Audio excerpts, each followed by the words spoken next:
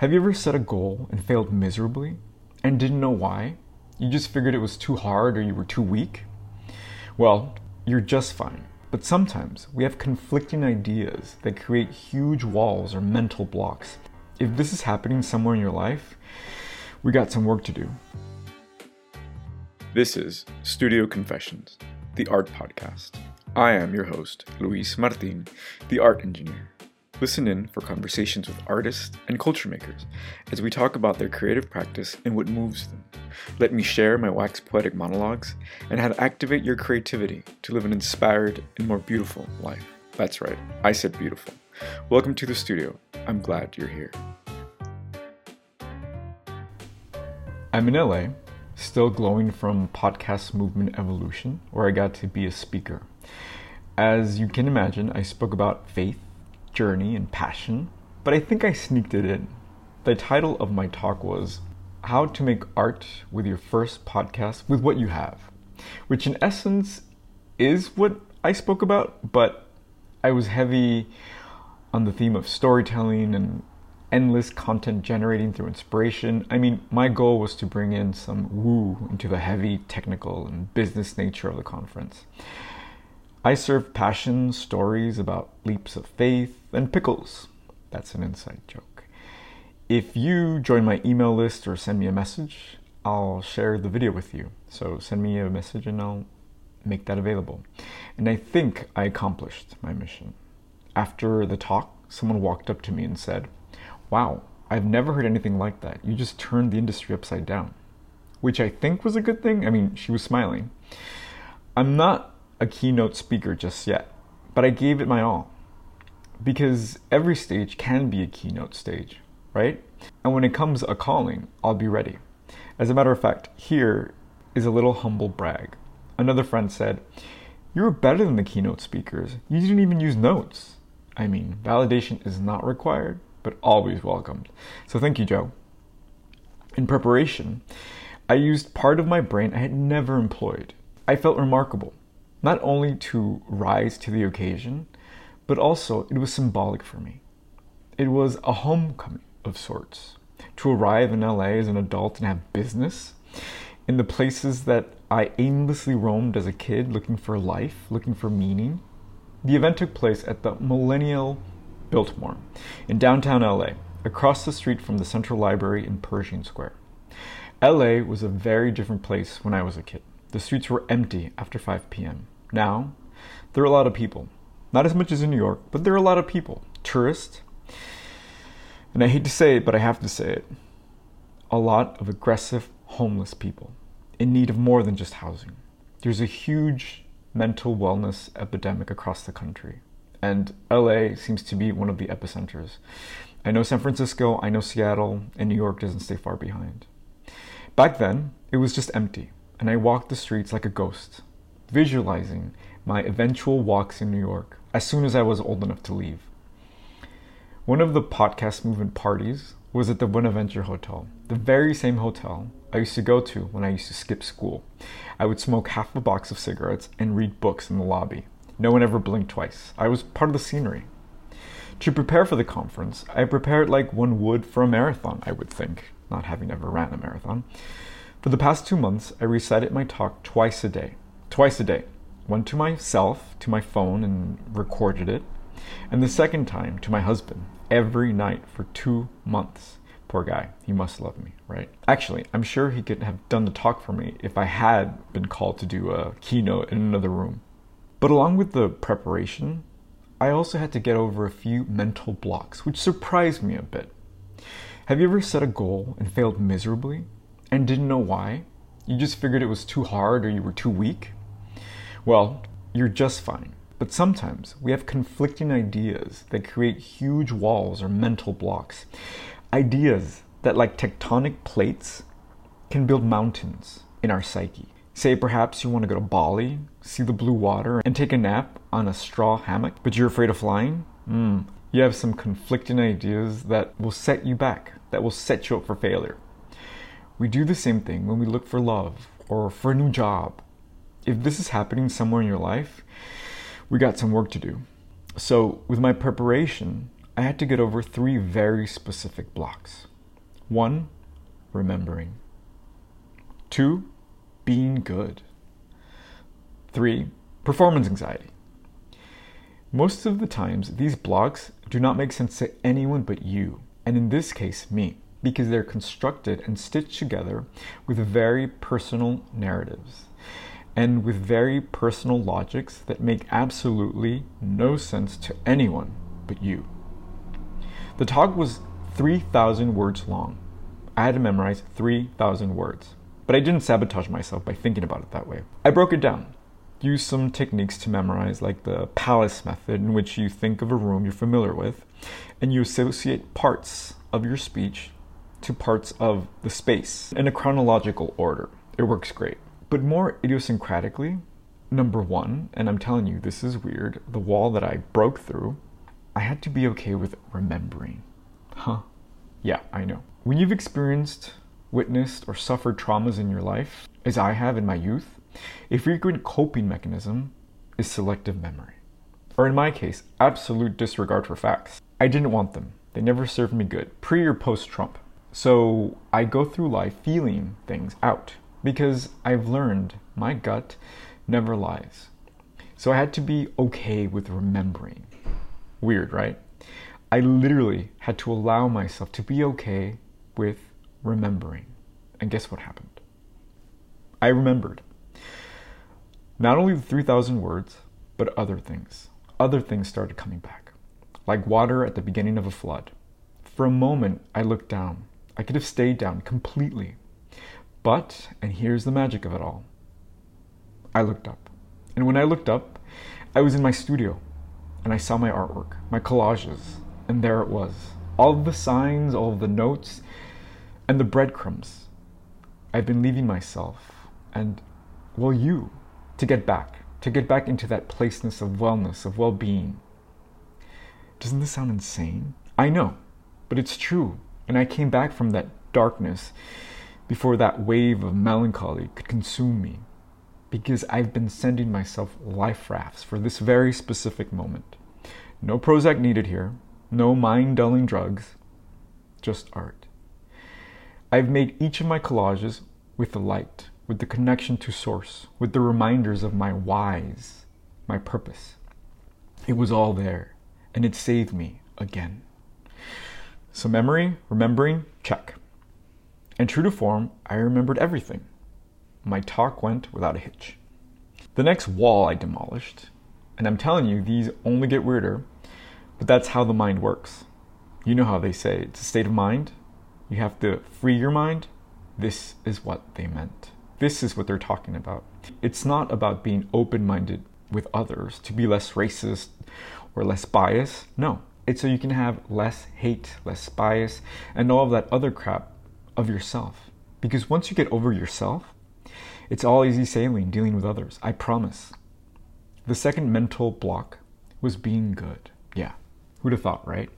Yes, as it turns out, I am good. I'm fucking perfect. But guess who's right there telling me, no, you're not. Me. Sound familiar? Here's the thing. When I say being good, I mean I set out to do something and I know I can do it and I do it.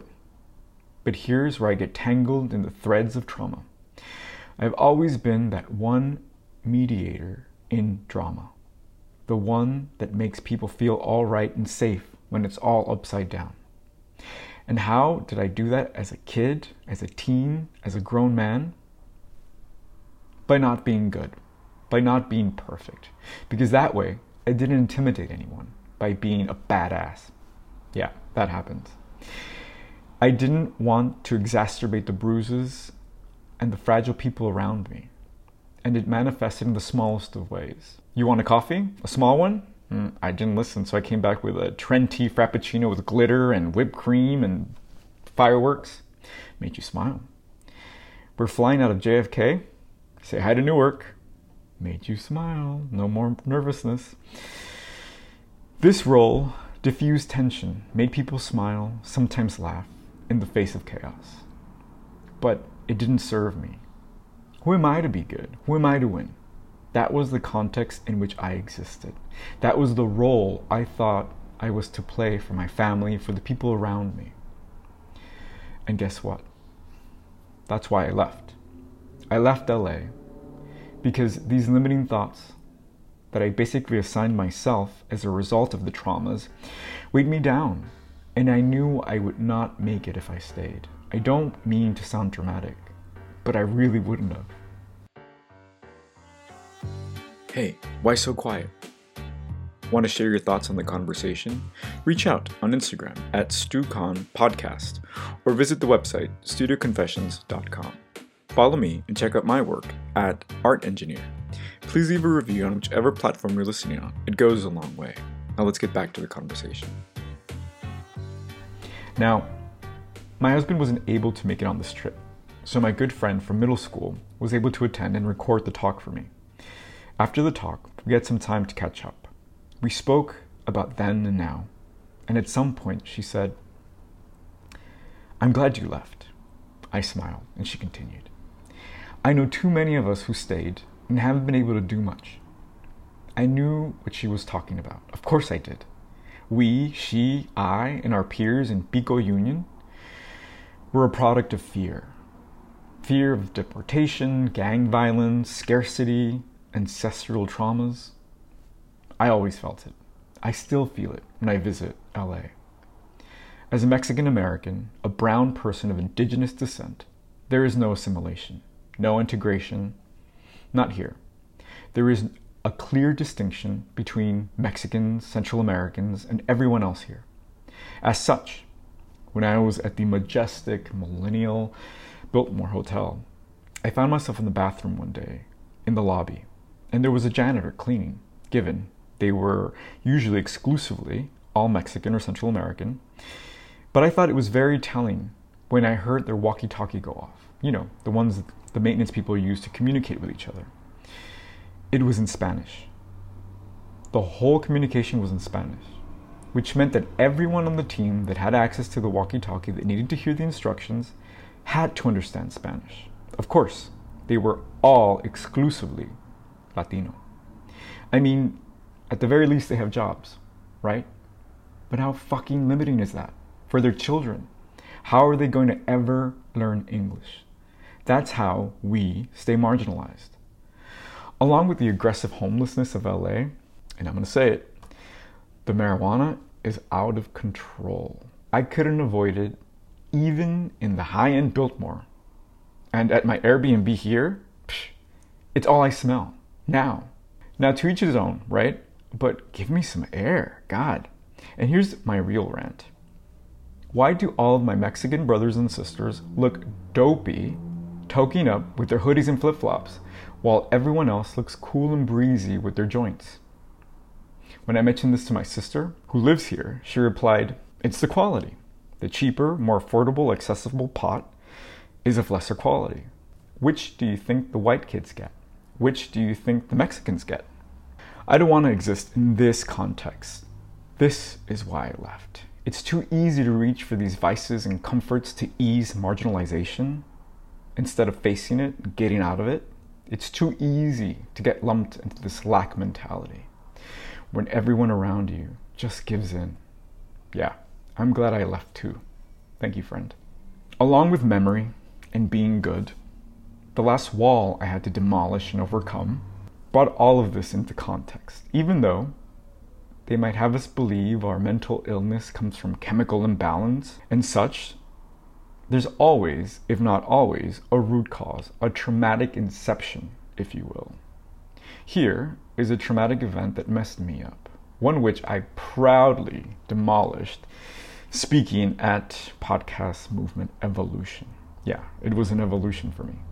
When I was in the 6th grade, here we go, I was in the thick of awkwardness, like most kids.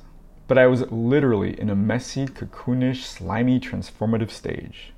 I was bullied, picked on, and had realized that I had power. But I had not realized how or when this would really materialize. But I was just starting to let go of what people said of me and thought of me. So I started exercising my freedom of not giving any fucks. That kind of attitude. So I started wearing my dad's clothes. His button-up collar shirts, his slacks, his shoes. And it looked exactly like that too. It looked like I was wearing my father's clothes or like I was a lead in one of those movies where an adult shrinks back into childhood. I didn't care, really. Oh, and I had an afro, too, because I have frizzy hair that grows bulbously, like a topiary. And to top it off, at the time, I was taking acting, movement, and voice classes after school at the community center across the street from my house. A teacher of mine, Mr. Hunter, bless his heart, knew this and thought, hey, I have an opportunity for you, kid. And before I could think of asking what it was, I was like, heck yeah, anything to get out of here. So as it turned out, I'd agreed to have a speaking role in a little television stint for the Great American Smokeout, a campaign against smoking aimed at kids.